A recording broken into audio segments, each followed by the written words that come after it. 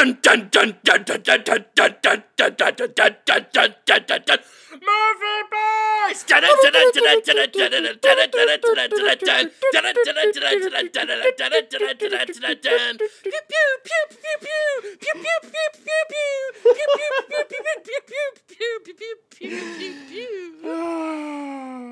Hello, everybody. It's the Movie Boys. I'm Jim Sterling, and I'm joined by Conrad Zimmerman. Hello. Hello again, Jim. Hello again. Yes, it's been another re-recording. Unfortunately, we had originally recorded most of the Mortal Kombat episode of the spin-off Doctors. On Thursday morning, and it was going really well, really funny, and my recording software crashed. I think it was because I was looking up. Oh no, I don't want to say what I was looking up because because we're going to get to that joke later. We're definitely going to tread that ground again. Yeah, all the great goofs that we're just going to recycle because they were good. So, hello, yes, welcome. We're doing Mortal Kombat, which you should know if you listened to our last episode, which was Pokemon, the first movie, Mewtwo Strikes Back, which people really liked that one. People did seem to like that. Yeah, a lot of positive response. Mm-hmm. Yeah, I mean, I honestly think this show's just getting better and better. I can't disagree with you there. It's all on an uphill climb. Absolutely, and me being me, I tend to start a project without having any idea as to whether it'll work or not, or whether there's enough, fuel in it to last more than 2 weeks. So I'm thrilled and surprised. Yes. That this is still chugging along, and I feel doing, really fantastically. Yeah. Yes. Yeah. And we're doing possibly my favourite video game-based movie. And quite possibly one of the best adaptations. Absolutely, I don't even say possibly to that. I consider this the best video game. There may be ones that are more funny. Sorry, I'm trying to backpedal now so that people don't think this will be the peak and that we won't have better episodes later. There may be ones that are more funny, more unintentionally hilarious, maybe even better made.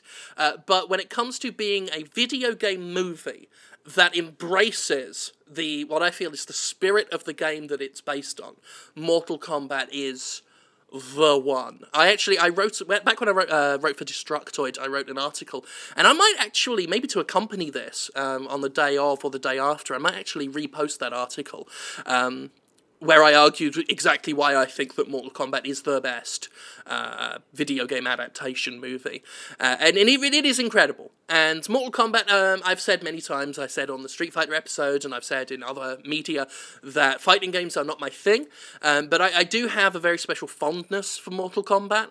It was a huge game when I was a kid. For a brief period of time, it was a game you could always just see being it was being played on TV, on episodes of Games Master. Well, and that's so weird to me too. With there's a bit of a cultural divide there because here in the United States, while you guys were watching it on TV, we were having Senate hearings about it. That's how we were watching it on TV, and the level of violence and gore was something that I think it was as much about that as it was the realistic, so to speak, characters. The film derived animations. And yeah. Because it was all digitized.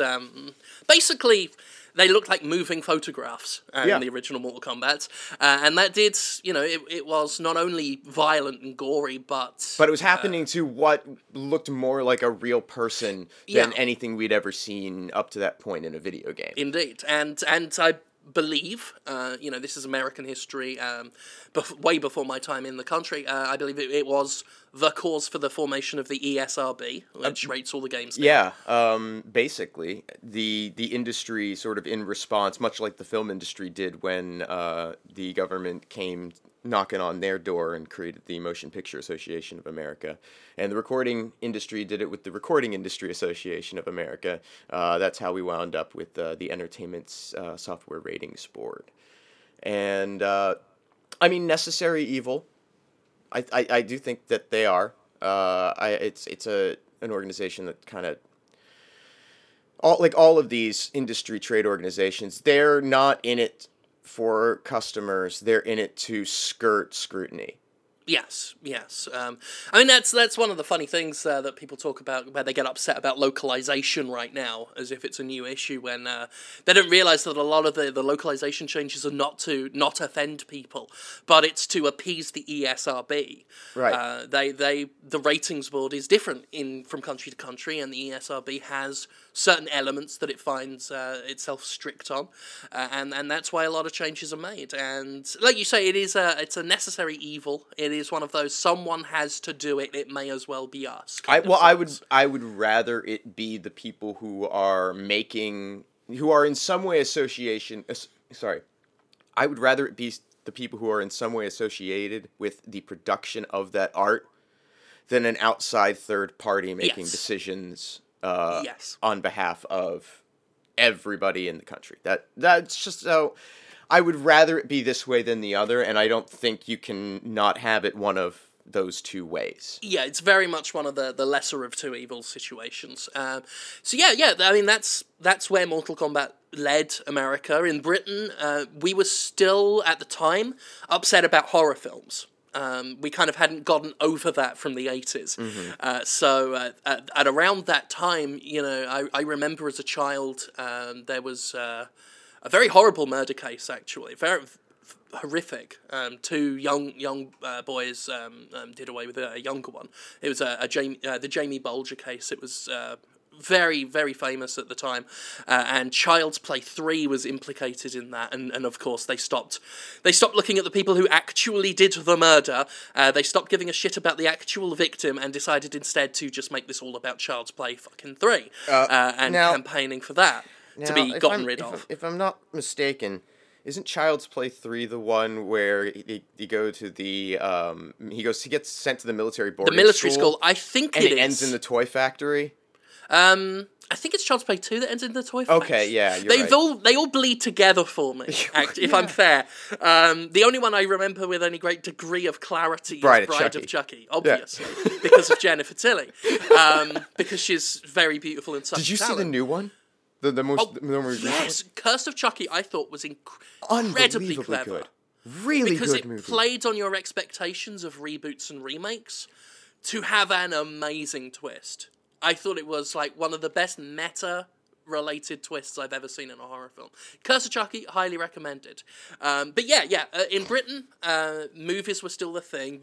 Video games didn't really become the blame du jour of the moral guardians until the PS2 and Grand Theft Auto 3 came out, and Manhunt was especially... there was another murder case, sort of in the I think it was the early 2000s, and Manhunt was blamed for that one. Video games... and your stodgy colonial empire. We had outrage over video games back with Death Race 2000 in, 1981, and... Yeah, it took Britain a while to catch on. Until then, like I said, Primetime TV, Games Master, wonderful show back in the day.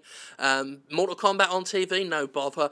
School Fate, I still remember. My primary school there was a Mega Drive set up, / Sega Genesis if you're in the US, and Mortal Kombat being played in the middle of the school hall. No one cared.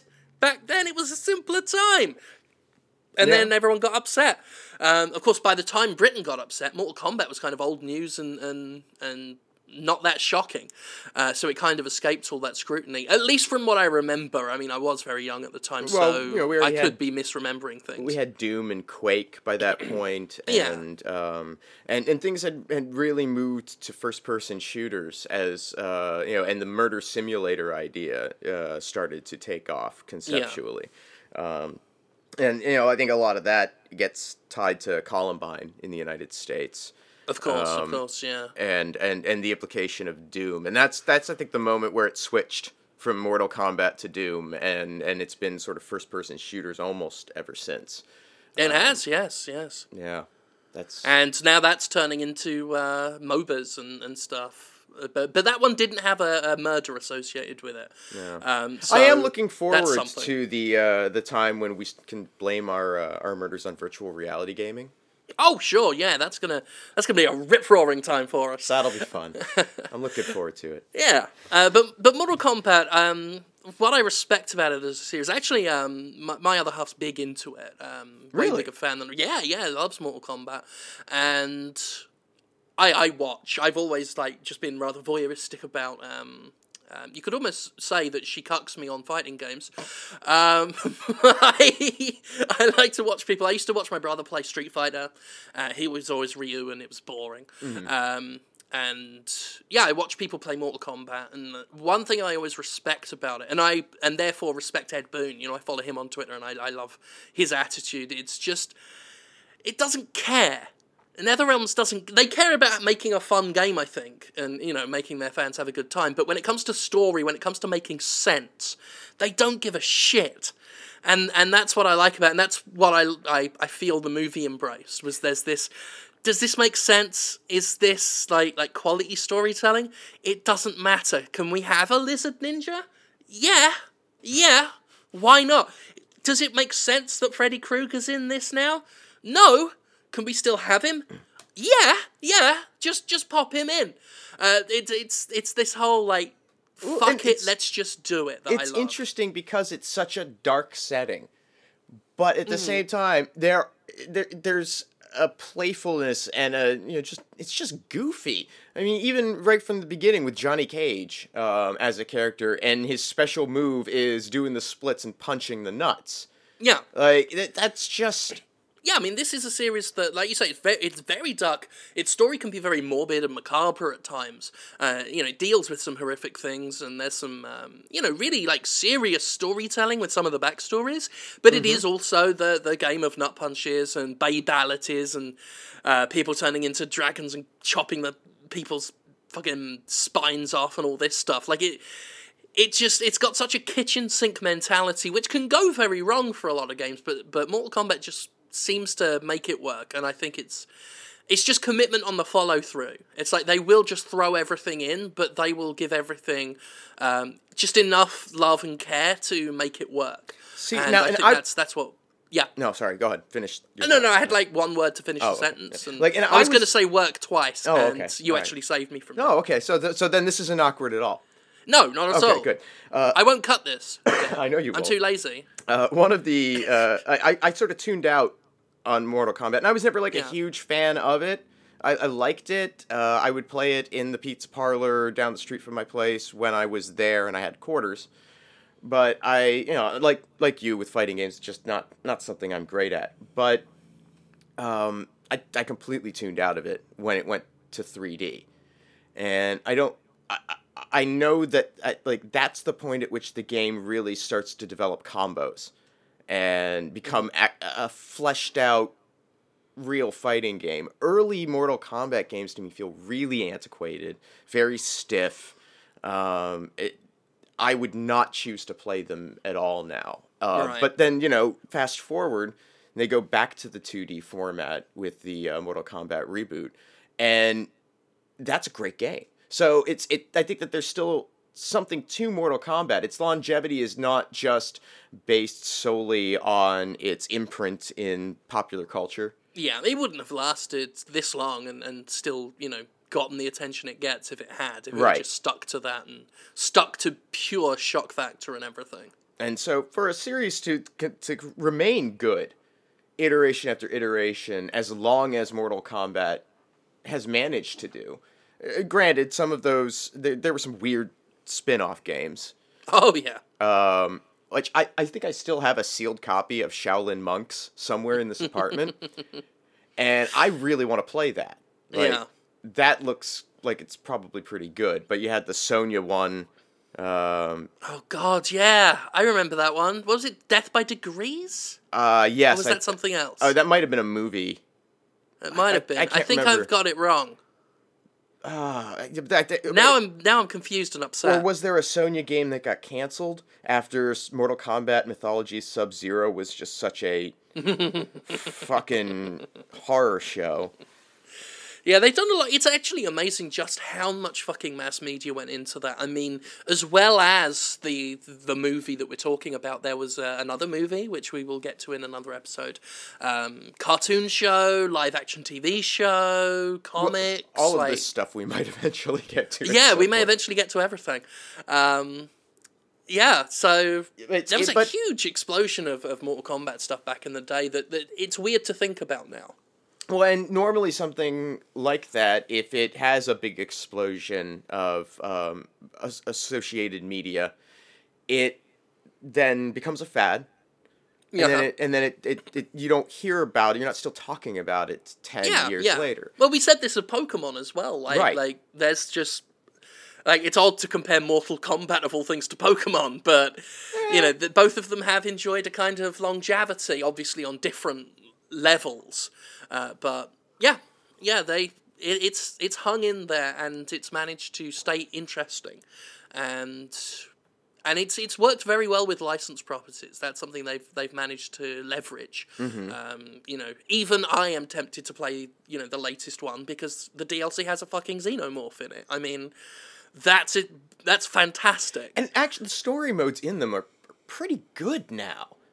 Like, I'm kind of impressed with what NetherRealm has done. When they did the Mortal Kombat reboot, I really liked the sort of campaign story mode in that. Yeah, I watched some of that, and it did look really interesting. They were doing stuff with oh fuck, what's her name? I've forgotten her name now. Melina. Oh, Melina, yeah. Melina with the funny mouth. Yeah. They like, I was watching some of her story modes, and it's like, it's kind of like dark and creepy and interesting. I put the difficulty all the way down to the bottom.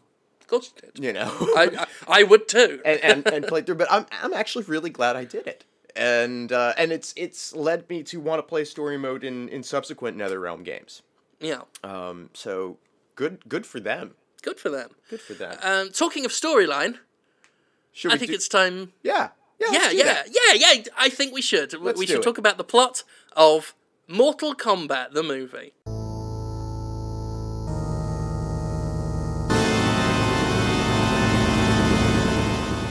Mortal Kombat. A man screams as techno music blares and the Mortal Kombat logo is kissed by flames and letters spelling out Mortal Kombat fly in from behind the viewer to inform them that they are watching Mortal Kombat. Terrifying. Makes you think that the words Mortal Kombat were floating behind your head the whole time. It's like there's no doubt what you're getting into. Once this starts, it's basically saying, hey, get ready for just sort of loud, in-your-face, driving forward the whole time. So confident are they in that package that this is one of the few video game movies we've covered, possibly the first one, that doesn't start with just a disembodied voice explaining all of the backstory for you. Yes, to the credit of Mortal Kombat, which, it's Paul W.S. Anderson again. It is. It is. So, and I think this is like his first real film, isn't it? Or maybe second or third, but it's like definitely his first major license thing. Right. So anyway, yeah, the exposition in Mortal Kombat is rather well integrated into the script. It is mostly show don't tell. There are some characters explaining backstory, but it's mostly on screen, and even when it is them just like talking, there's dynamic enough conversation rather than just pure I'm going to look at the camera more or less and just tell you the story. There's the acting's not good either. I don't know if we've brought the acting's not good.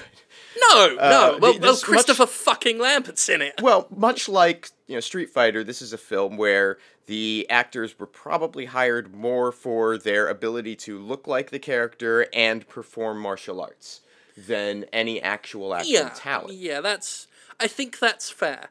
That said, I will say, and I'm scared to pronounce the name. But Cary Hiroyuki Tagawa. I know I've got that wrong, and I apologize. But Tagawa as Shang Tsung, he is a really good actor. Yes, I mean he was in Man in the High Castle, and was he? I think it was in Memoirs of a Geisha. Done plenty of stuff, and he is a fine actor. And in this film in particular, spends most of his time pulling a face that makes him look like an angry panther. Yes, and very like angry cat like facial expression he pulls, sneering the whole time, and it's incredible. So as the film opens out, we're at a Shaolin temple beneath a black and stormy sky, and two men are fighting, inasmuch as a guy in leather, both clothes and complexion, is brutally dominating a younger guy wearing orange. And after breaking the orange kid's back, Leatherman lifts him up by the back of the skull and addresses the viewer, saying, "Your soul is mine," and really echoey, gravelly, like, wow. Oh, yeah. I mean, he spits that line, like spits, like fire from his lips. And the kid then yells out, "Liu," clarifying who the guy's talking about, I guess. Yeah, and so that we know. Liu Kang wakes up in an apartment. And a very green apartment. Very green, very green. He finds a telegram addressed to him from his grandfather. It's all wrinkled, so we know that, it's traveled a great distance, and he may have had it for some time. Stuff in films. I was going to say mise en scène, but it isn't. It is not. It's not mise en scène. Because that's the only film term I know from the 2 weeks of film class I did in college. I remember mise en scène, and I remember the teacher telling us that putting credits over moving images is more expensive than just putting credits. Sorry, continue. The crumpled telegram. It's from his grandfather, and it tells him to return home that his brother is dead. Yeah. Meanwhile, in Hong Kong, Sonya Blade and Jax are moving through this indoor concert venue, like, with shotguns. Yeah. Just out. Apparently that happens a lot in Hong Kong because no one's fazed No by one it. notices. He's looking for Kano. I'm sorry. Sonya's looking for Kano, who is a criminal who killed her partner. So she's got a motivation. Kano's in a back room talking with the leathery man from the dream sequence, and we learn that he is Shang Tsung. In a very, like... Yeah, almost as cringy as the introductory marine scene in Aliens, which Aliens, of course, is one of my favourite films, but the scene where they're all talking to each other and say their names out loud more for the audience than each other is very awkward, and it's just that moment as Kano just turns around, "Wouldn't you? I like punctuality in a woman, wouldn't you say? Shang Tsung!" Well, I think I think they wanted to make sure the audience knew who Shang Tsung was, Oh yeah, there's no way you won't know after Kano says it. Somewhat. Yeah, I think they wanted it to come across somewhat quickly. They're like, we've shown this guy, and we're going to show him a lot. Yeah. In the coming scenes. They do show him a lot. Better give the name to him. Well, he's one of the few people that actually does call him by name, because you end up with Christopher Lambert and Liu Kang constantly refer to him dismissively as sorcerer the whole time, like it's a racial thing. Just sorcerer. And I kept expecting Shang Tsung, near the end of the film, to just go, "I have a name. It's Shang Tsung, not sorcerer. That's not all I am. Have you seen this leather jacket? There's a story attached to this." So Shang Tsung has enlisted Kano to ensure that Sonya is on a boat headed to a tournament. But he's not to touch her in any way, lest the man of leather remove the criminal's remaining eye.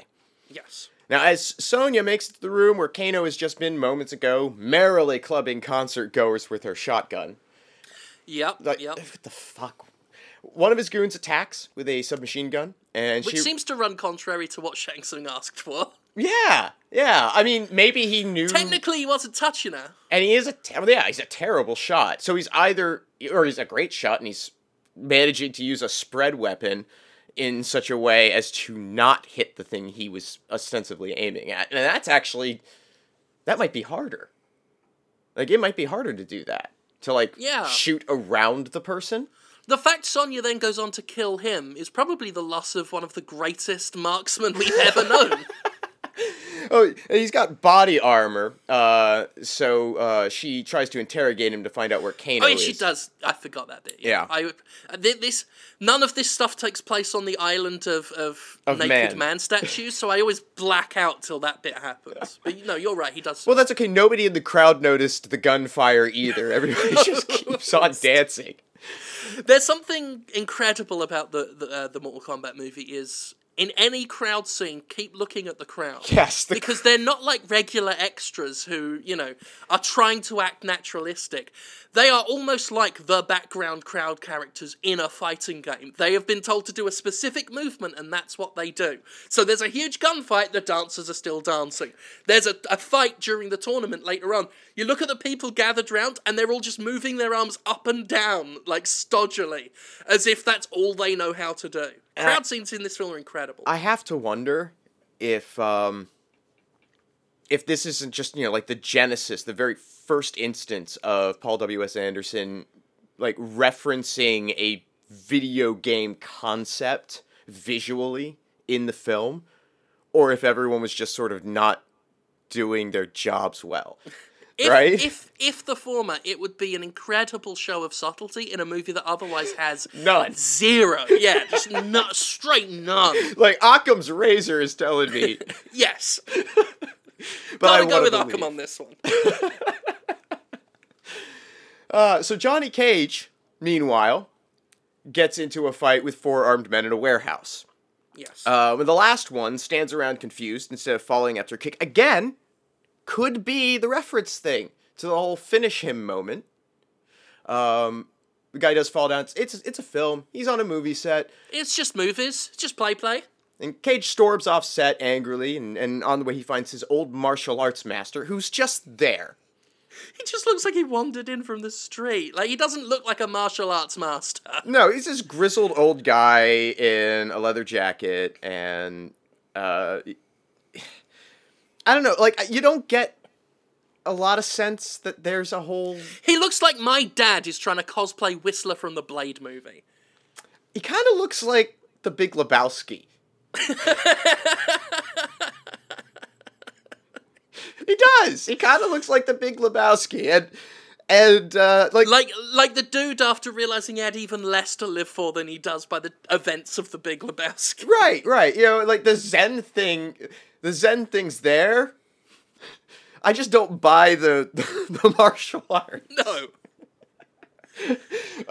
But the master sort of offers to help Johnny Cage with his big problem, which is that he's not respected as a martial artist. And the master suggests that Cage can legitimize himself by competing in this tournament that's held once a generation, for which a ship will be leaving Hong Kong the next day.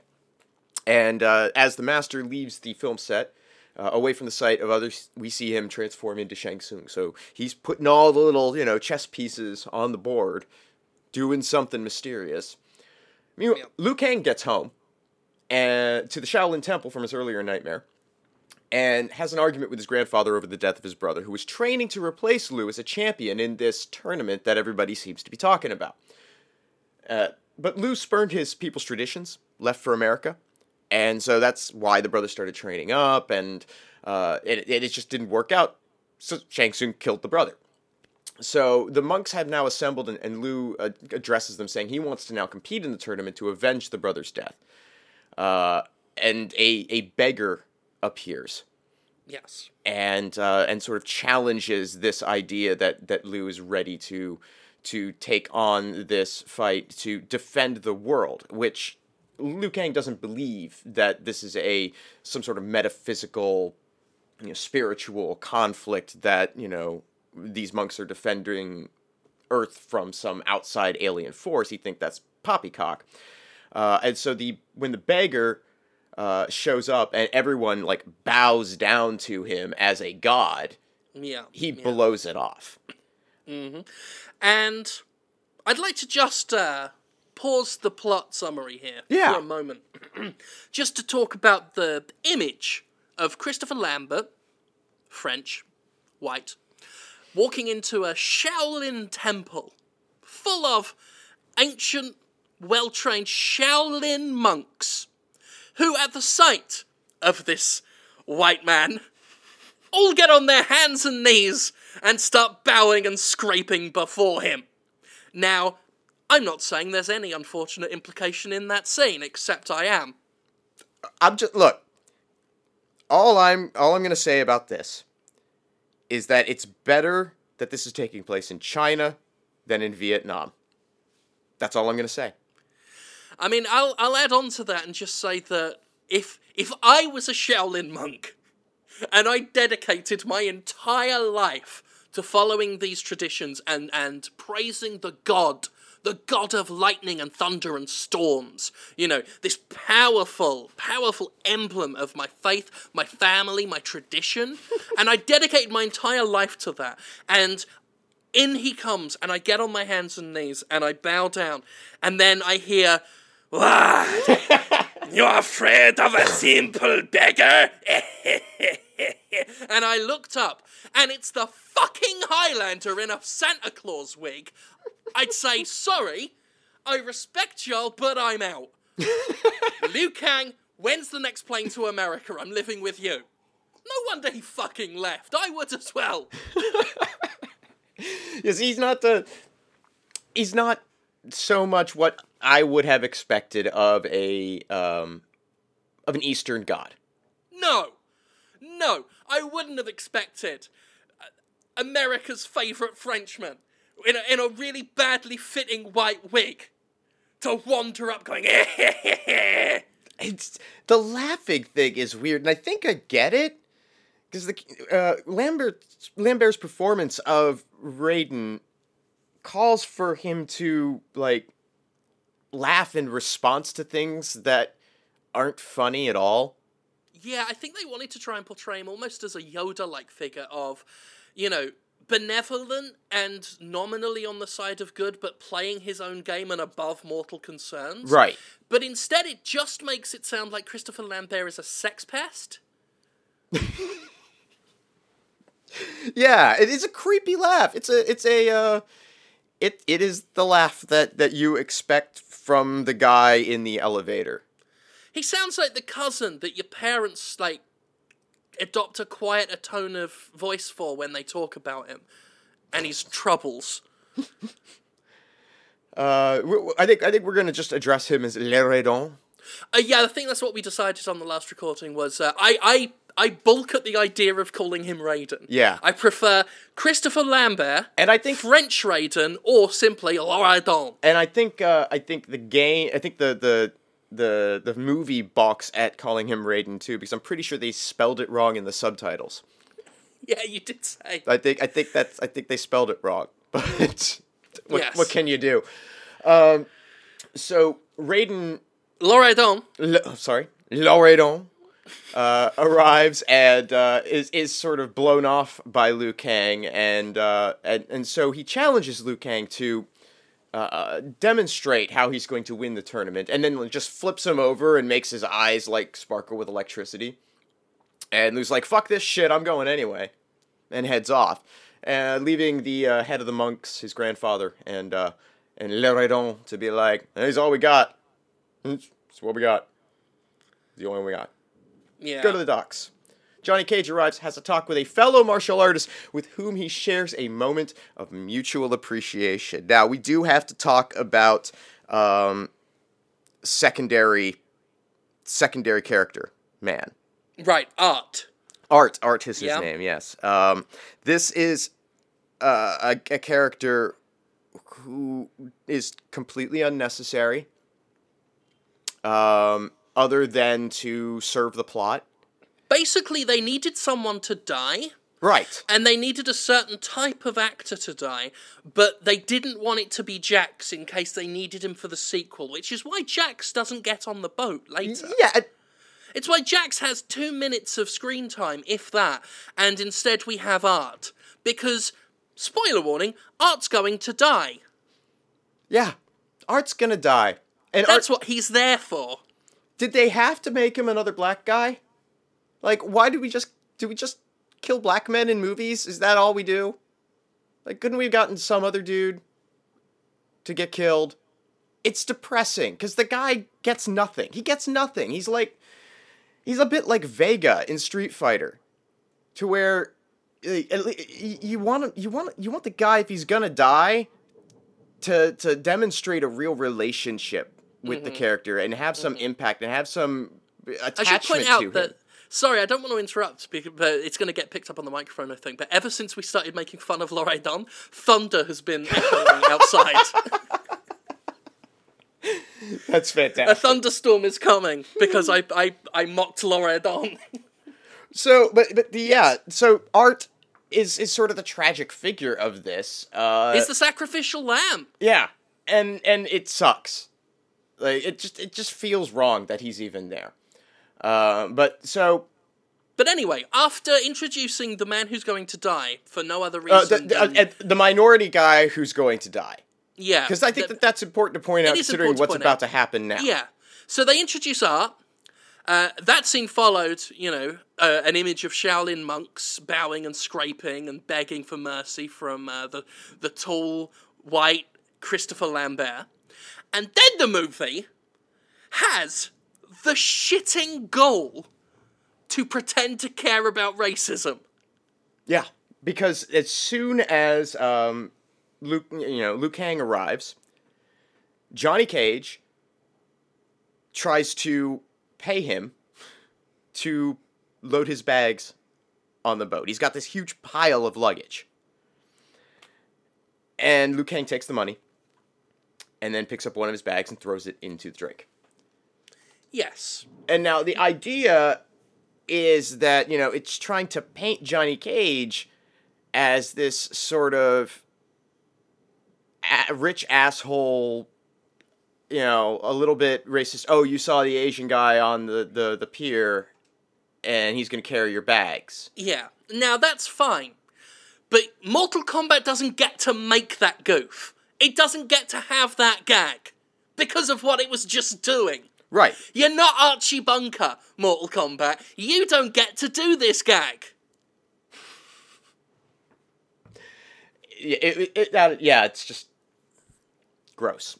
Anyway, let's get back to the fact that Jax isn't allowed on the boat. Oh yeah, fuck that. Jax isn't allowed to get on the boat, and he doesn't have a metal arm. No, he doesn't have metal arms. Jax gets the shaft in all of this thing. Looking through binoculars, Sonya and Jax are on the hunt for Kano, as this creepy ghost ship just pulls into the dock, and people start to board. And when Sonya sees Kano get on the ship, she charges off, and that's the last we ever see of Jax. Bye, Jax. Yes. Bye. So long. Fun. So long. Sorry you aren't allowed in the film. Actually good character who is now... for God's sake, we could have gotten the arm ripped. They could have done that. Yeah, they did. Instead of Art being killed, they could have had Jax and Goro in that scene, and off with the metal arm. We just wrote a better Mortal Kombat movie, and I still say that as someone who, let's point out that a lot of what we're doing here is being facetious, albeit with some bit of, a genuine point about storytelling tropes. But that actually would have been legitimately better. That's such a... That would have been really, really better.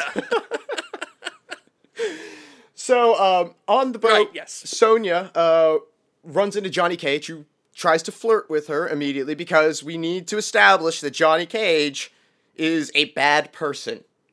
Yes, in his heart. In his heart. Creepy. Until he has a change of him. Heartless, bad person. Yeah. He's Wheeler from Captain Planet. She asks where Kano is. He doesn't know. He doesn't know who the fuck Kano is. We don't fucking know. She goes below deck, and Liu Kang comes and then gives Johnny a hard time. I guess they're trying to establish this frenemy relationship. Yes, between the two with all of this. Liu Kang just seems like a dick. You've already destroyed his baggage. You made your point. You don't have to keep being a dick. But we will see what a dick Liu Kang is throughout this. He's just... Yes. He is a straight up asshole. Below deck, Sonya encounters Shang Tsung, who introduces himself as the owner of the ship. So now, the master has emerged, so to speak. Yeah. Cage and Liu Kang show up in the first of many instances of them following Sonya around like lost puppies. And Shang Tsung evens the odds by introducing Scorpion and Sub-Zero, who do a little showing off. Yes. Sub-Zero does a little bit of a dance. Sonya pulls her gun out, and he freezes it. And Scorpion shows off a little parrot's mouth coming out of his hand. That weird lizard thing. And this is the first example that we're really seeing of the CG used in the film. Which, as you may recall if you listened to our episode about Resident Evil, another Paul W.S. Anderson film, he does not do CG particularly well at this point in his career. No. And insists on using it. Yes. At times when a practical effect would be fine. Yeah. I was always under the impression with Scorpion from the original Mortal Kombat game that he just had a small collection of spears and lengths of rope that he would use. Yeah, there's some sort of... It was an implement, not a living creature, right. Was the impression I always got. And so seeing this thing come out of his hand, while it's kind of interesting conceptually, they didn't have the technology or the talent to make that look good. No. When you've got a little Sarlacc bit coming out of your hand, you want to make it look good, and it kind of doesn't. No, it's so slow, and it takes up most of the frame. And so you really get a chance to look at it. And at this time in CG, that's a mistake. And so it looks a bit goofy. Yeah. But let's point out that these two, ninja, who are the most iconic, and I use that word with sincerity. Perhaps the two most iconic characters in Mortal Kombat. They're the recognizable ones. Even if you're not that familiar with Mortal Kombat, you ought to know the blue ninja guy and the yellow ninja guy, Sub-Zero and Scorpion. And let's just say that a white man turns up and punks the pair of them out. Yes, Raiden appears and blasts the ninjas with lightning. Oh, sorry. God, I keep doing it.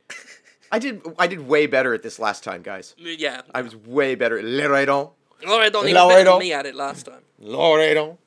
Loredon just finger blasts him with lightning, and then chides Shang Tsung for violating the rules of the tournament by interfering with the competitors.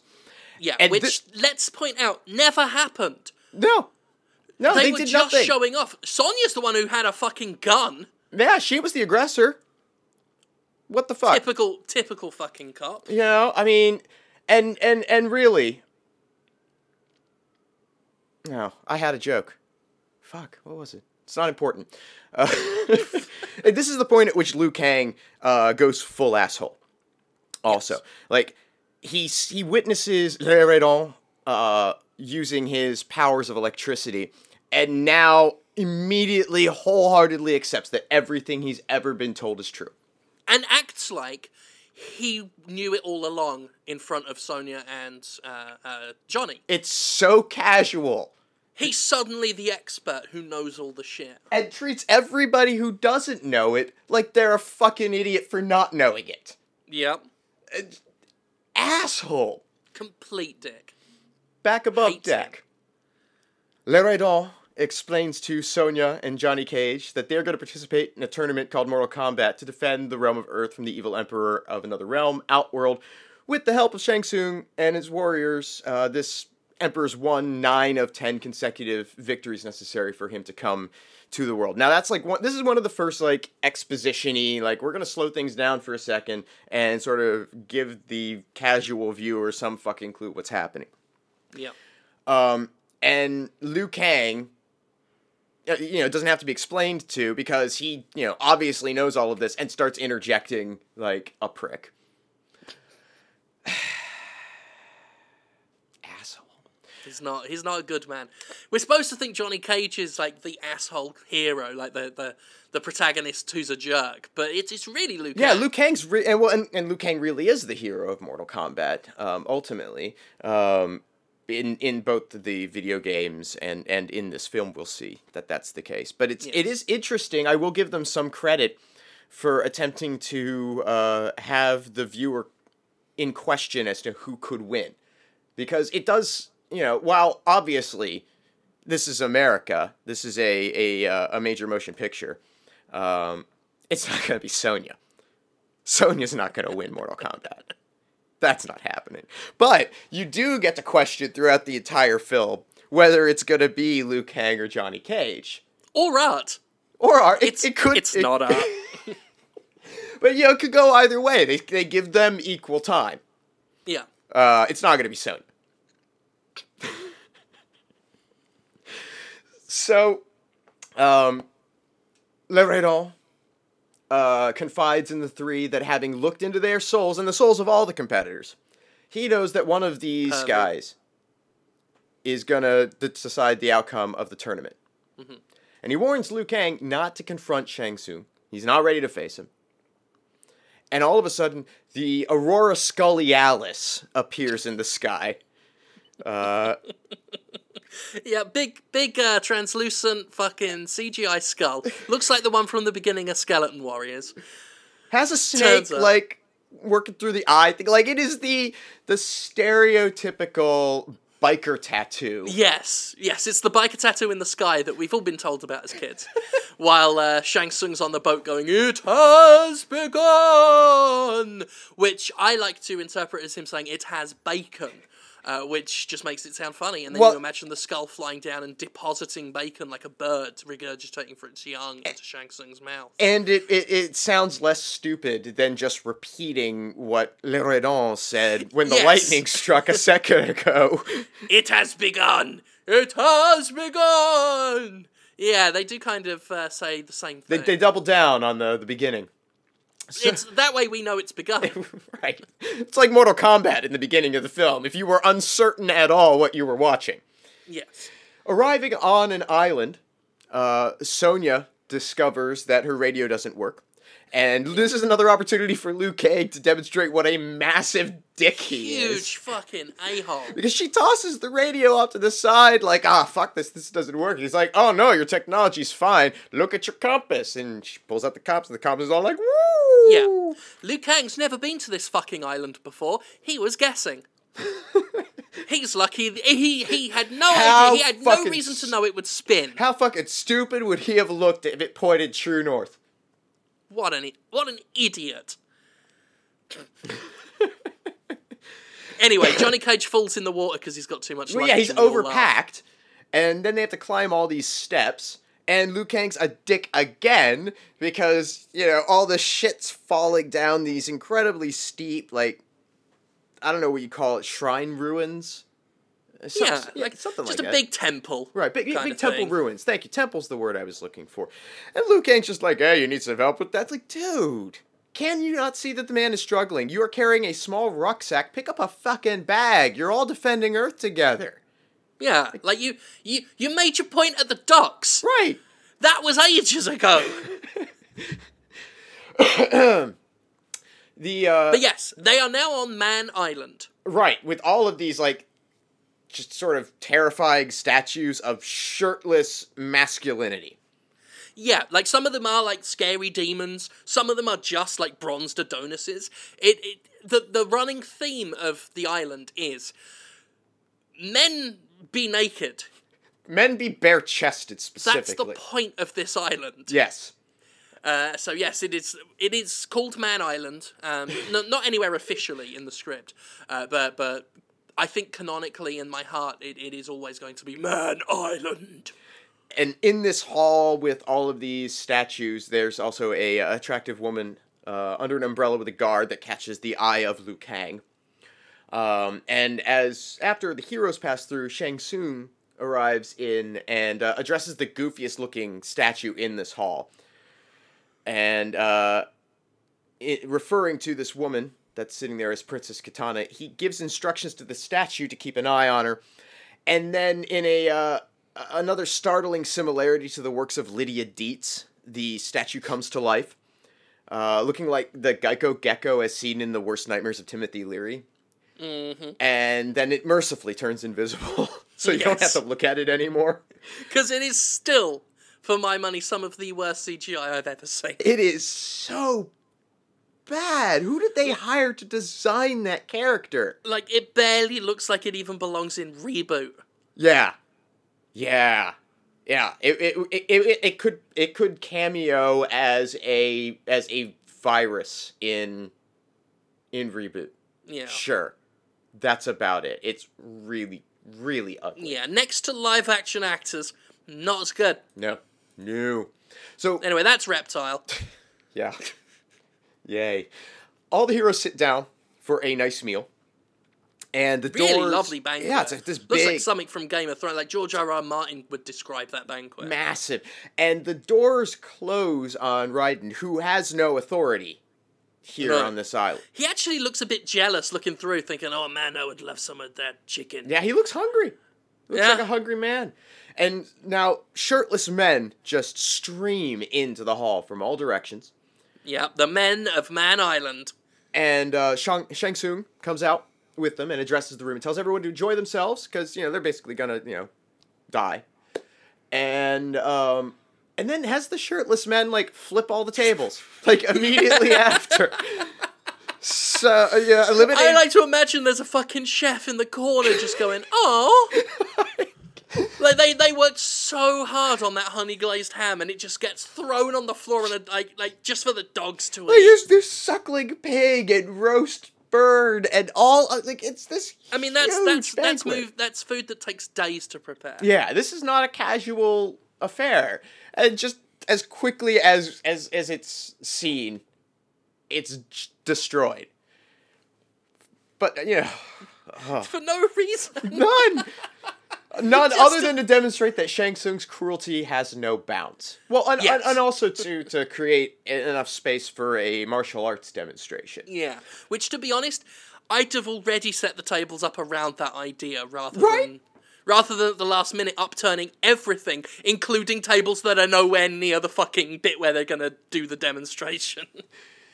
So, Sub-Zero is called forth, and one of these shirtless warriors of Man Island comes up and starts doing a whole bunch of impressive,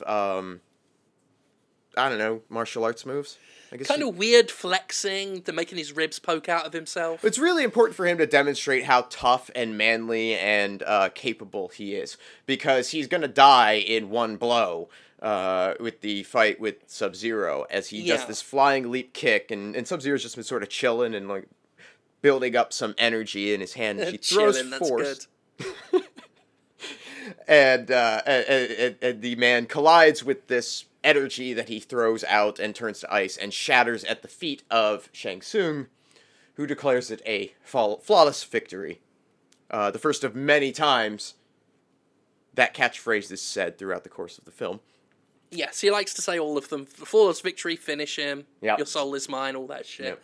Not shy of the catchphrases. No. The party breaks up, and Liu Kang goes to follow Shang Tsung, but he's stopped by Johnny Cage, who reminds him of Raiden's warning that Shang Tsung's not able to be defeated by Liu Kang at this time. I mean, we're talking the moment Raiden's out the room, Liu Kang's ready to just disregard everything he's been warned. That despite his instant acceptance of everything he'd been told his whole life mere minutes before. Yeah. He's such an asshole. Sonya but she didn't get any warning. She was not warned she could, she wasn't ready to deal with Shang Tsung. So she just decides that she's going to go follow him and find out where Kano is and achieve her objectives. The guys follow her anyway, because that's what they do. And they wander through this weird hive-like network of passages, and they see this four-armed shadow and wind up in another dining hall, where they're sort of crouched down, and they see Kano enjoying his own private banquet with the four-armed Prince Goro, and bitching about Shang Tsung. Now, Goro warns Kano not to oppose him, Shang Tsung that is, lest the sorcerer enslave his soul, and that sort of lets us know where Shang Tsung gets his power. Now, always knowing when to make an entrance, Shang Tsung then comes in, discusses the terms of this arrangement that he has with Kano. Mm-hmm. That Kano's being paid to humiliate Sonya in the tournament, not hurt her, not, kill her, but just humiliate her. Yeah. Why? I don't know. Yeah. What is the end game of Shang Tsung's little plot thread here? I don't think there is one. I think he has decided that he wants her... I think he's decided that she is the weakest of the competitors. Right. So he's banking on her actually killing Kano. Yeah. So that he can fight her eventually. Yes. That makes sense. I think it's his goal to make her... to put her in a position where she's the last combatant, and she's not in any position to fight him capably. Sexist. Yeah. Yeah. A lot of people in this movie are assholes, actually. Pretty much. Now I think about it.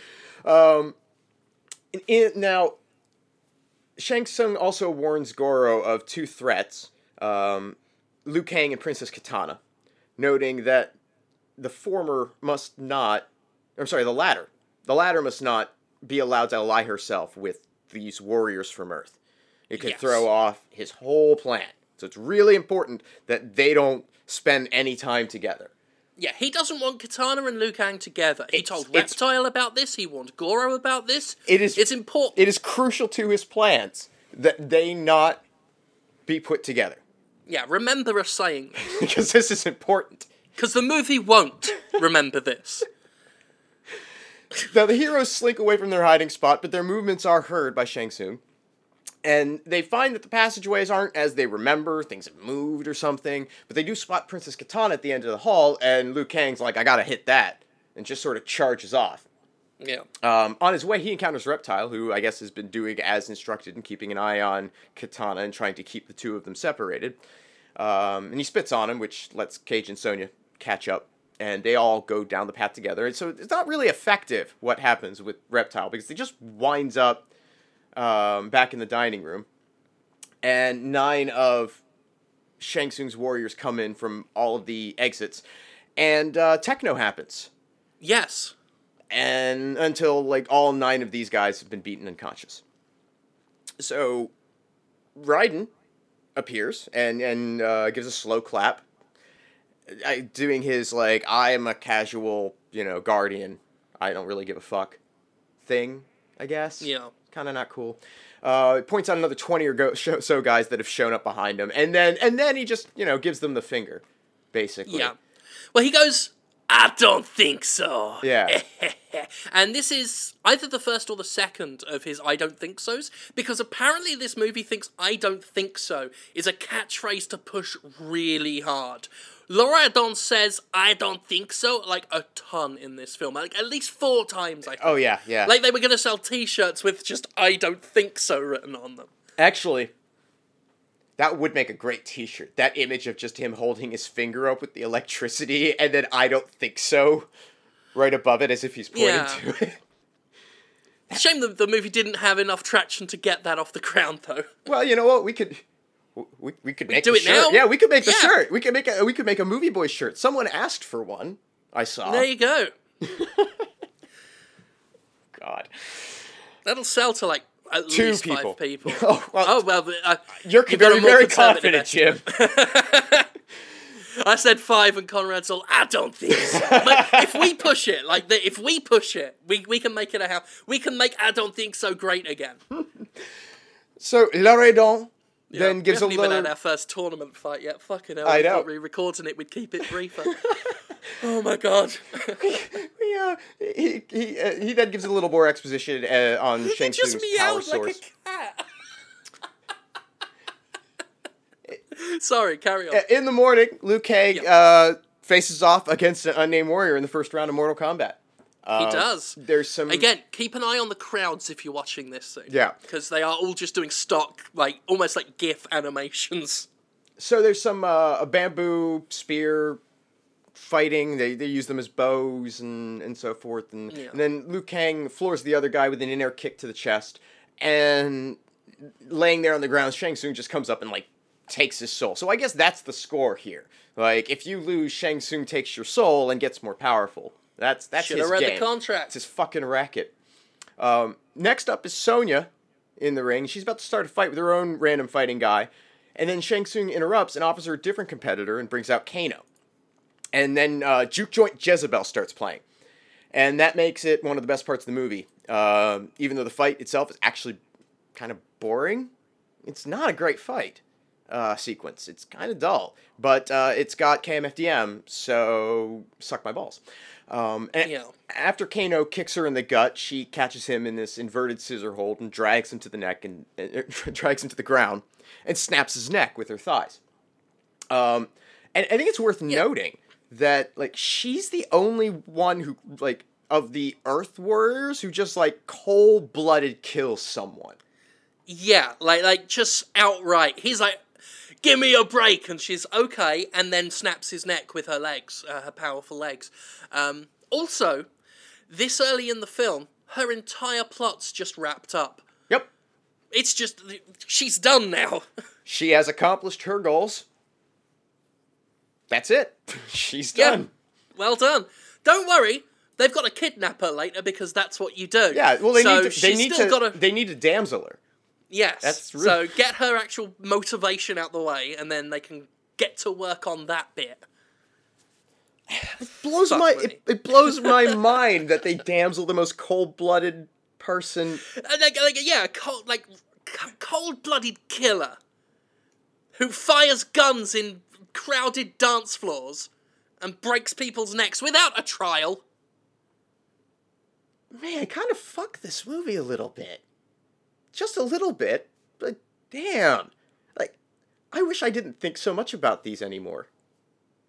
All right. So, in the forest, some forest somewhere, on Man Island, Johnny Cage is facing down against Scorpion, fires his weird lizard hook out of his hand, and, Johnny Cage dodges just out of range on the first throw, and then dodges the thing so it goes splat on a tree in the second. It's kind of gross.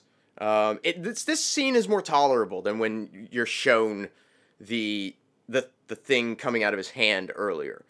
Just because there's so much movement and action that it's impossible to actually focus on the thing. Jim? Yeah. Oh, okay. Yeah. All right. Thought I lost you for a sec. No, I'm here. Okay, all right. You're just trying to make sure we can get through this. He performs his flying kick into Scorpion, but then falls into a portal and winds up in Blighttown. Yes, basically. An amateur dramatics idea of trying to build Blighttown. Now, I've done amateur dramatics, and I can recognise the use of rostra and bits of toilet paper and red light to make it look a bit convincing. Like, that's someone who's tried to make hell for a stage production in a community hall. Yes, it's a little depressing. And Scorpion beats on Johnny Cage like he's mommy when daddy comes home late and smells like whiskey. And thoroughly defeating Cage, Scorpion removes his mask, revealing the red-eyed skull underneath. Practical effect! It is goofy, but I kind of like it. I do too. I think, it looks goofy in the game too. Like, it looks like how I expect Scorpion to look. So I'm totally down with that. And he gets all set to open his mouth and do the incineration move. And there's this, like, conveniently placed shield with razor blades on the side of it, right next to Cage. So he picks it up and blocks the fire, and then uses the shield to cleave his skull. And he bleeds this, like, red applesauce before he explodes. Yeah. Really looks juicy and tasty. And this signed photograph of Johnny Cage flutters to the ground behind. It's cute. Like, I kind of dig that part. It amuses me. Meanwhile, back on the beach, Liu Kang goes to do his first round of Mortal Kombat against Kitana. Now, clearly, Shang Tsung seems to have the option to, like, change who's fighting in a match. Like, the bracket doesn't seem all that fixed, because he replaced whoever it was that Sonya was supposed to fight with Kano. And yet, he has Liu Kang and Kitana fight each other, be in each other's presence, despite having told everybody on this fucking island that that's not to happen. Exactly, yeah. Reptile didn't do his job.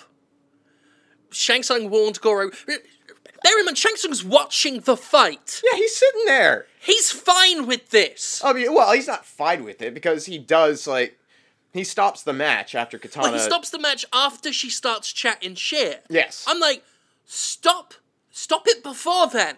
Like you were trying to do the whole movie. Yeah, just put Kitana in a fight into fights that you're pretty sure she's gonna lose. Problem solved. Idiot.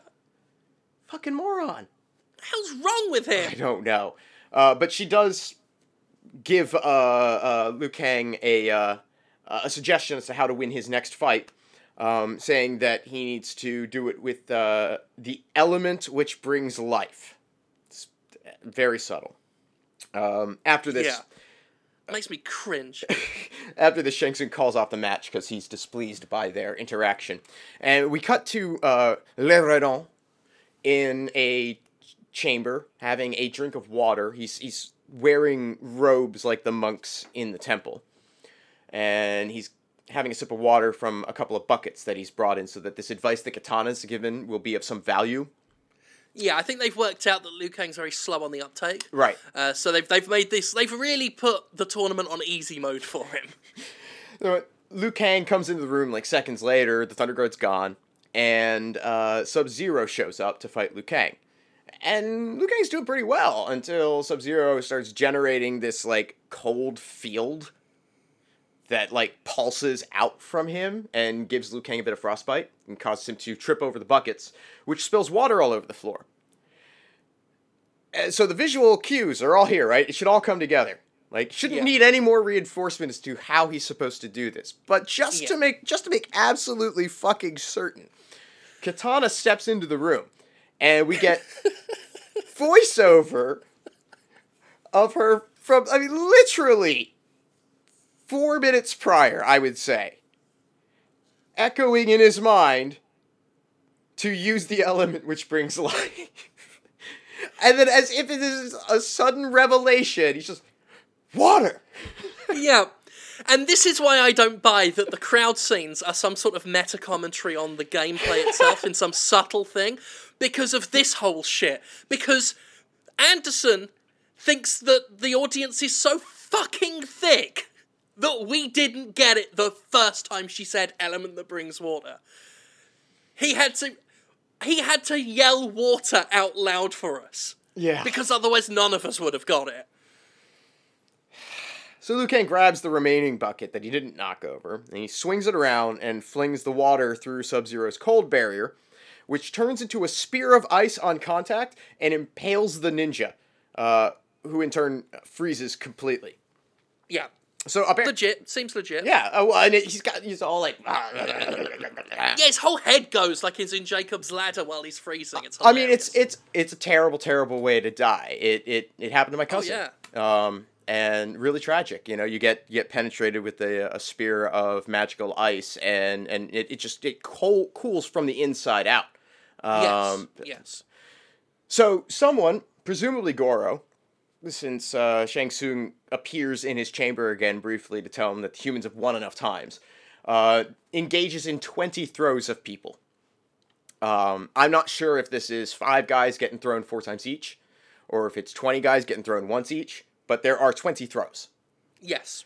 Basically, a lot of humans get their, get the shit kicked out of them because Shang Tsung is upset. And then Goro enters the ring against Johnny Cage's bestest friend in the whole world, who he just met for the first time on the docks yesterday. Art. It's Art, everybody! So he's here to provide the necessary character motivation for the third act for Johnny. The Outworld General basically punches him to death. Picking him up and doing that whole, like, I'm going to lift you up with my upper arms and punch you in the tummy with my lower arms. And Shang Tsung comes and takes his soul, thus fulfilling his purpose in the plot. Now, the heroes are discouraged by all of this. They're pretty bummed that Art has died. Because they had a really, they spent a lot of time with Art. He was, the 4th guy in the crew. He was. Yeah, they cared so much about him. They were yelling advice, and it's hard to hear the advice because of all the crowds and the noises and the punching and everything. But I also watched it with subtitles on because that's just the default in the house. I don't like subtitles, but everyone else uses them, so I have to suffer through them. But I'm glad I had them on for this because at one point. While Art's fighting Goro and everyone's yelling things like, come on, Art, you can do it, Sonya yells, do your kicks! The best fighting advice I've ever heard! Do your kicks! It's pretty sad. And, the whole Art thing just makes me bummed. Let's move on. So, discouraged by Goro's performance, the heroes then consult with Le Redon, who points out that the 3 each have a critical flaw. saying that Johnny allows others' perceptions of him to cloud his judgment, and Sonya has trust issues. And then he just goes to leave without, like, addressing Liu Kang at all. Yeah. And Liu Kang, he's all upset that the wizard gave he Johnny he gave Johnny a brain and Sonya a heart and had nothing for him. Yeah, and he wants his fucking attention. Right, so he gets told, oh, well, you've got a fear of destiny. And Liu Kang meditates on this, and he has a flashback to the vision of his brother being killed. Elsewhere on a sort of a bluff, I guess, looking over a sunrise, Johnny tells Sonya that he has a plan to challenge Goro. Now, we should do something a little fun with this, because this is like the dramatic relationship affirming moment between these two characters in a lot of ways. This is the first time they've had time to be alone and have a conversation, and the film is trying to set up with Johnny Cage this flirtatious asshole with a heart of gold thing.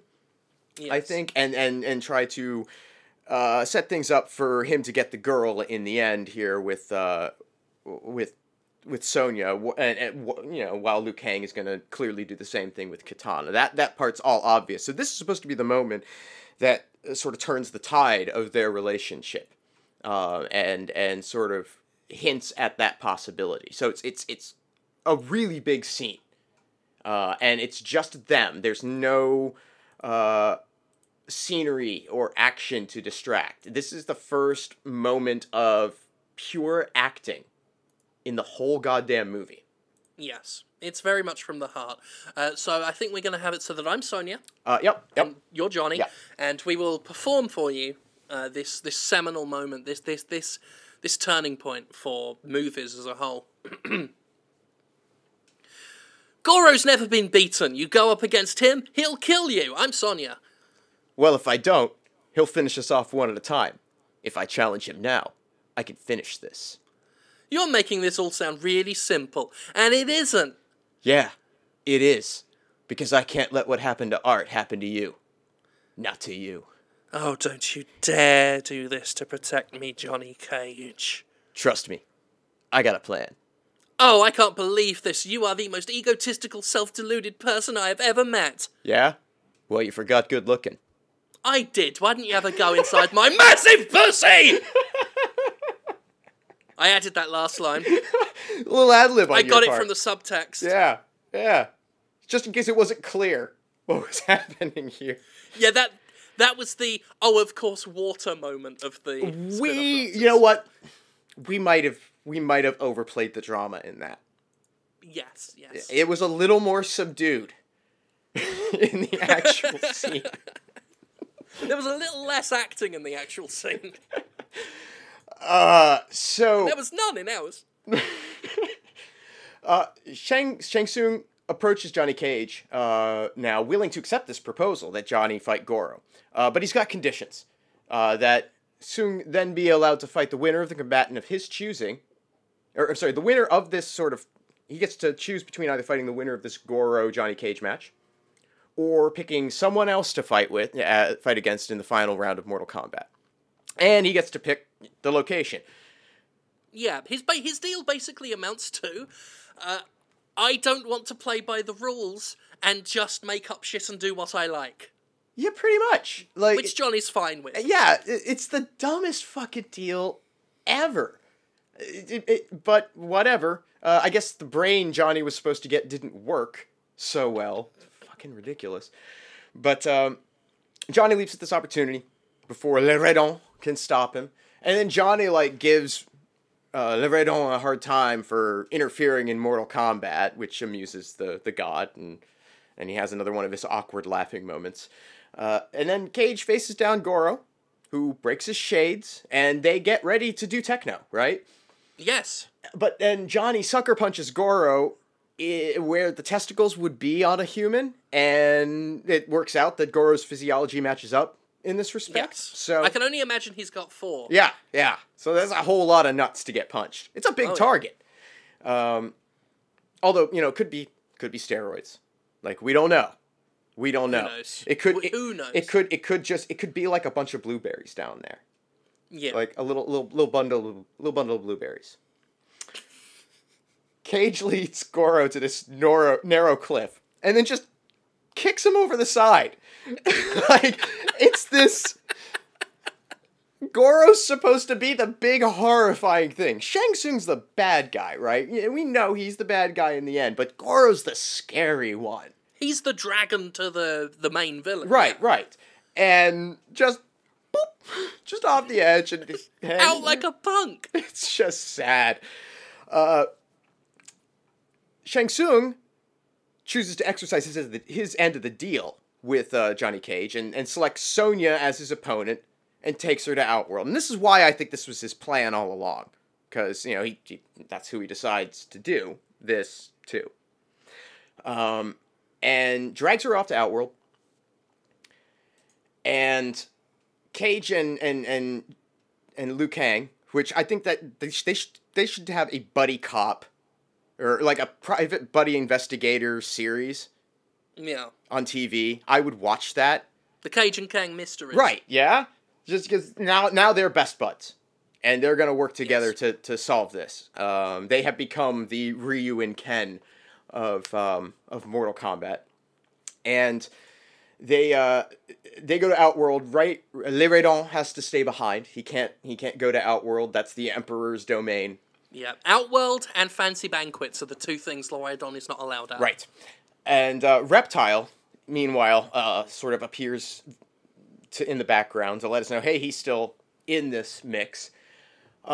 Arriving in Outworld, which looks a lot like what you imagine Detroit looks like, Liu Kang detects the invisible Reptile, like, right away. And yeah. No clue as to how he can do that, but he does. Well, now that he understands that everything he was taught in his Shaolin traditions were true, I'm sure he recalled that time he was trained in how to detect invisible lizard guys. Just like he was trained in how to guess correctly when someone's compass is fucked up. Right. So, he actually has a pretty good fight against... Yes, the Reptile fight is my favourite fight in the film. It has the best techno when the techno happens. He grabs the lizard, throws it into some sort of corpse, statue-like corpse. The lizard tries to get away, but he's grabbed by weird pink tendrils and dragged, and turns into a green ninja, like Sub-Zero or Scorpion. And you know it's Reptile because the music starts off by going, Reptile! And then great techno and fighting happens. And yeah, I think it's the best display of martial artsy fighting that's in the film. Yeah, it's really nice and fast-paced and just fun. It's good combat, and then that goes on until we get the iconic Liu Kang bicycle kick move, and that hits him so hard it separates Reptile from the corpse thing again, and he crushes the lizard's head. And Katana approves, because she's now there. And this is the most awkward exposition-y bit in the whole film.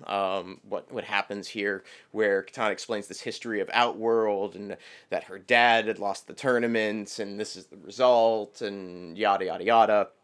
And she leads Cage and Kang to the Black Tower, where she tells them that they'll have to face their enemy, face themselves, and face their fears. And this, like the whole use the element which brings life thing. This seems like a not subtle thing. Like, this is a big, important, pay attention to this thing. And then it's, like, not. It's so not when we get there. In a chamber at the top of the tower, Sonya's been chained to a wall, and someone has taken the time to give her hair a nice big 80s style teasing. Yeah, she's basically cosplaying as Barbarella at this point. She's got this weird leather dress thing, and it's... Why did you do this? Like, you could have just chained her up. It's like, at this point, Shang Tsung's just reading from, like, the villain's handbook. I've got to chain this woman up and dress her up like a fucking... It's some more like she's in the live-action fashion. Flintstones movie. Yeah. It's bad. Now, the deal is, the reason why they haven't just had their fight is, Shang Tsung has to... issue the challenge, and Sonya has to accept. Now, Sonya doesn't know this. Liu Kang knew this. He brought it up immediately. In fact, he corrects Le Raidon about it in the scene just before they leave. Because he's dick. a prick know-it-all. But she doesn't know this, still refuses to do it, saying her friends are going to come and rescue her. And they have a back and forth about this where it's basically, accept my challenge. No, my friends will rescue me. Accept my challenge. No, my friends will rescue me. They already have. And, like, 3 of them take off this the bit rope. makes me shudder when she's like, oh, my friends will come for me. First of all, friends now. Yeah. News to me. But it's, oh, my friends will come for me, and then the robes come off, because there are robed men all round here because of Shang Tsung's weird kink party, and it's Johnny Cage under one of the robes. He's like, we're already here. Now, it makes me sick. Sung makes a move to have his men capture the intruders, but Katana prevents him, saying that it would violate the tournament rules. So Shang Tsung attempts to challenge Johnny Cage, but Liu Kang instead challenges Sung in response, and Sung accepts, and techno happens. Yeah, which I don't know about any of this. Like, he clearly wants to go after the one he thinks is the weakest. He wants to avoid fighting Liu Kang. Right. And so challenges Sonya, and she has to accept, otherwise it's all forfeit and shit. She doesn't accept, and that's forgotten. Challenges Johnny Cage, he doesn't accept, it's forgotten. Liu Kang then challenges Shang Tsung, and he accepts, when my move would have just been to challenge Sonya again, and turn this into a big circular challenge party. For some reason, he forgets his entire plan up to now, and just accepts Liu Kang's challenge. Almost as if he's just as sick of this shit as everyone else is. It could be ego. But he's like, yeah, I could have taken him anyway. Who knows? But it's. Who knows what goes on in the mind of the master of Man Island? But it's a pretty good fight, all things considered. Yeah, well, techno happens. Yeah. The main techno happens for the first part of the fight. Liu Kang draws first blood, and then Shang Tsung calls upon the souls of 1,000 dead enemies. And Katana references this as the face your enemy, part of her sort of 3-part action plan. Yeah. And it's like 6 guys. Not that impressive. No. And Kang beats them all up, and then Shang Tsung taunts Liu Kang from a balcony, and it doesn't deter Liu Kang. And I guess this qualifies for the face yourself bit. Yeah. Because Katana seems to think so. This leaves face your worst fear. And then Shang Tsung transforms into Liu Kang's brother. And, like, he's seemingly fooled temporarily by this illusion, which is stupid and weird. And it's long enough But then Liu Kang is stupid and weird, so... And an asshole. And yes. But spikes are extended into the platform, up from the platform below them. And then, Liu Kang gets his wits about him again, I guess, and attacks Shang Tsung, and they fight some more, and Shang Tsung starts to lose control of the souls that power him, and the battle eventually ends with Shang Tsung being punched by Liu Kang with a mystical force. The first time one of the Earth Warriors has exhibited some kind of, ability beyond physical prowess and skill. And he falls onto the spiked platform where he rapidly decomposes, and all of the trapped souls, including Kang's brother, are released. Returning to the Shaolin Temple, surrounded by children and flags, they're greeted by Le Raidon, who congratulates them and claims he had no idea what the outcome would be. You humans are so unpredictable. And then suddenly black clouds form, and the Emperor appears over the shrine, the temple. Yeah. Horribly Shao CG. Kahn. Shao Kahn, indicating that the fight isn't over. Everyone, voiced by Frank Welker. Everyone strikes poses, and the credits roll. Yeah, after one more, I don't think so. I don't think so. So that's Mortal Kombat. That's fucking more, Jesus Christ. I know, right? Why did we spend so long? I have no idea. Why did that happen? Why did that just happen? Right, let's get on with the last bit.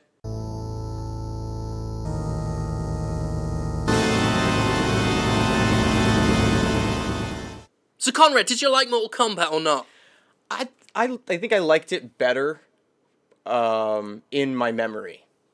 Right. It's not that it's a terrible movie. It's pretty good. The action sequences, more or less, with the exception of the Kano Sonya fight, are enjoyable. Like they're good action scenes. There's good fights. There's nice choreography. The CGI is goofy as shit, but that's a product of its age as much as the developers, or I'm sorry, the director's inexperience with using it, I think. Well, you pointed out on the last recording that he learns his lessons a bit better by Resident Evil. By the time he gets to Resident Evil, he's, showing the CGI. When you can get a chance to get a good hard look at it, it's usually as seen on a screen somewhere. So there can be some distortion applied and sort of cover up that the CGI doesn't look that good. Yeah, I maintain he doesn't do anywhere near enough of a good job. Oh, no, it still has You can problems. tell he's at least, he's learned a little bit of shame in the CGI. Yeah, well, he's learned a little craft. And, but the way it deals with art,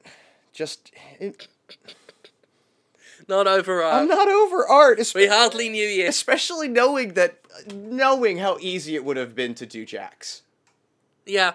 Yeah, the whole Jax thing is puzzling as hell. I mean, the film is littered with, tried and tested problem storytelling, which, we've been pointing out mostly for a joke, but there is shit in it where it's like, man, they could have done that way better. And you could say a lot of it's being a product of its time and all that stuff. Personally, I do have to say, I love this film. I realize I've spent, the past hour, making fun of it, tearing into its plot holes and inconsistencies and bad writing. But for me, it has that don't give a fuckness that the games have. I do agree. I think it captures the spirit. Yeah. So many video game movies are self-conscious and almost ashamed of their source material. So they go out of their way to make it more realistic, make it more sensible, make it more grounded and therefore more dark usually. And they take out a lot of the fantastical stuff. And this doesn't do that. Even Street Fighter, which is a comedy movie just like Rush Hour, took out a lot of the more fantastical elements of the games. Yeah. Just to try and make it all a little bit more rounded. But this film just really doesn't care. And even though there are some wild inconsistencies with the games, hello Laura Dawn, it makes a lot more of an effort to be consistent with the games and to take this from the source material. It's a lot more willingness to embrace that it's a video game movie than a lot of video game movies. I get the sense with this film it wasn't someone like Uwe Boll who just wanted to make a movie and a video game license was an easy get. It really smacks a lot more of someone who wanted to make a Mortal Kombat film. Yep, I can agree with that. And it's not a bad movie. I realize that it sounds from, the last hour and a half that I think it's not a good movie. Yeah. But that's not the case. I think it does. I think it's still one of the better adaptations of what a video game would look like on a screen. Yes, and it is a very watchable film. Yeah. Even outside, there's a lot to ironically like about it, but it is also just it's not very demanding. It's just a film with a silly story, some hammy scene chewing, and a lot of techno and fighting. There is.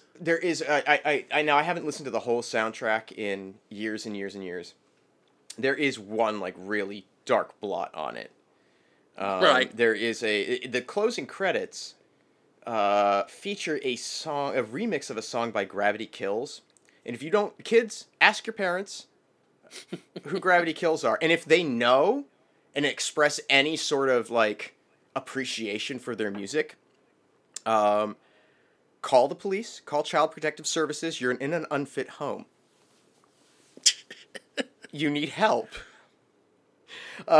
They were one of those kind of pop industrial bands that came around in the mid 90s. They were one of the first acts signed to Trent Reznor's sub-label for Interscope, Nothing Records. And all of their songs are one-word titles like Guilty and it's such shit. It's absolute shit. But some of the music wasn't terrible. And then you have this remix that they have over the credits for Mortal Kombat of one of the songs. I blessedly cannot remember the name of it now. And I don't know if I just never heard this mix before somehow, but you can hear how the guy sings. Like, you can actually hear his voice for the first time without a whole lot of distorted guitar over it and heavy drums. Holy fuck, what were we thinking in the 90s? What happened? Like, people say the 80s were like this bizarre WTF. I don't know about that, man. The 90s were strange. God, it's terrible. They were a strange, awful, wonderful time. Mm-hmm. That they were. And they gave us Mortal Kombat. The acting is not great. No. But it's got a lot of heart. I mean, and for all the shit we've talked about Le Redon and the decision to include him, I like Christopher Lambert. Yeah. I find it hard not to find him creepy in everything I see him in. And I think a lot of it's just informed from how skeezy he is in this, and I've applied it to everything else. Well, I also get annoyed that he plays Asian gods and Scottish immortals. I mean, Highlander always confuses the hell out of me, because you've got a Frenchman playing a Scotsman, and you've got a Scotsman playing an Egyptian who's referred to as the Spaniard. Like, that's too much for my head. Well, he's a guy who's basically hired for his stare. Yes, that is true. I mean, he has a stare, and it's good on him, because that's a prime example of taking a negative and turning it into a positive. Because he has that stare because his vision sucks. Like, he's nearly blind, apparently, and has difficulty focusing. Wow. And so I can see that now, with how intense the stare is. Yeah, that's I didn't know that about him, actually. That's why. He has some sort of vision impairment, and so that's why he basically seems like he's staring right through people, because he essentially is. It's interesting. Pretty amazing. So, yeah, I like Chris Lambert. I watch things just because he's in them, like bad stuff. Like, there was it might have been called Beowulf, but it was this terrible sci-fi reinterpretation of Beowulf that he was in. Oh, it's so bad. So bad. But I watched it anyway because I love him, and I watched all the Highlander movies except for Endgame, which doesn't exist. There is no Highlander Endgame. Connor McLeod wins the prize. Fuck you. So anyway, I guess that's Mortal Kombat, isn't it? Yeah. I mean, I'd talk more about it, but we've been going for a long time. An hour and a half, yeah. And this is the second hour and a half we've done because we've had to re-record it. So, yeah, I'm tired and ready to stop, and I'm ready to inform you of what the next film's going to be. Oh. And hopefully that time we can spend a little less time on the plot and a little more time making fun of the film, because there's going to be quite a bit to make fun of. We are going to be doing another Uwe Boll classic, BloodRayne. See, and now I know you have a love of BloodRayne. As a game, yes. As a game, not, film notwithstanding. There's about 30 seconds of BloodRayne that I like, the movie. BloodRayne's a thing that conceptually has so much potential. Yes. And it never went anywhere. Like, they did BloodRayne 2, and that was it. they had the 2D BloodRayne, Betrayal, I think it was called, like many years later. But I would love a new BloodRayne game. Anyway, I can't talk about this. This is next fucking episode. We're building hype. I was just going to do another episode right now. BloodRayne, Uwe Boll, the first one, and yeah, that's going to be quite a ride. Don't watch that one with your parents in the room. Thank you as always for listening to the Spin-Off Doctors. I've been Jim Sterling, and my friend and associate has been Conrad Zimmerman, whose videos you can find on YouTube, and he uploads videos now on YouTube. You son of a bitch! I got browbeat into making content for my YouTube channel because he was all, "I'm not going to upload anything," and I was like, "I don't think so." We should get that shirt made. We should. I might have a word with my artist. Yes. Conrad actually has been doing a lot of Enter the Gungeon videos on the YouTube channel. Game. Conrad Zimmerman, all one word, fantastic, beautiful game. Conrad Zimmerman on YouTube and on Twitter and whatnot, and you can also see us on fistshark.com for the Fist Shark Marketing Podcast, which you can also find on iTunes and all that stuff. So I'm getting hiccups now. iTunes and all that stuff. It's a very good podcast. I highly recommend it. And I think that's about it. All right. I think that's about it. So that was Mortal Kombat. Hope you enjoyed, and we will see you in the next episode. Bye. Bye. God, Liu Kang's a dick, though. Yeah, I know.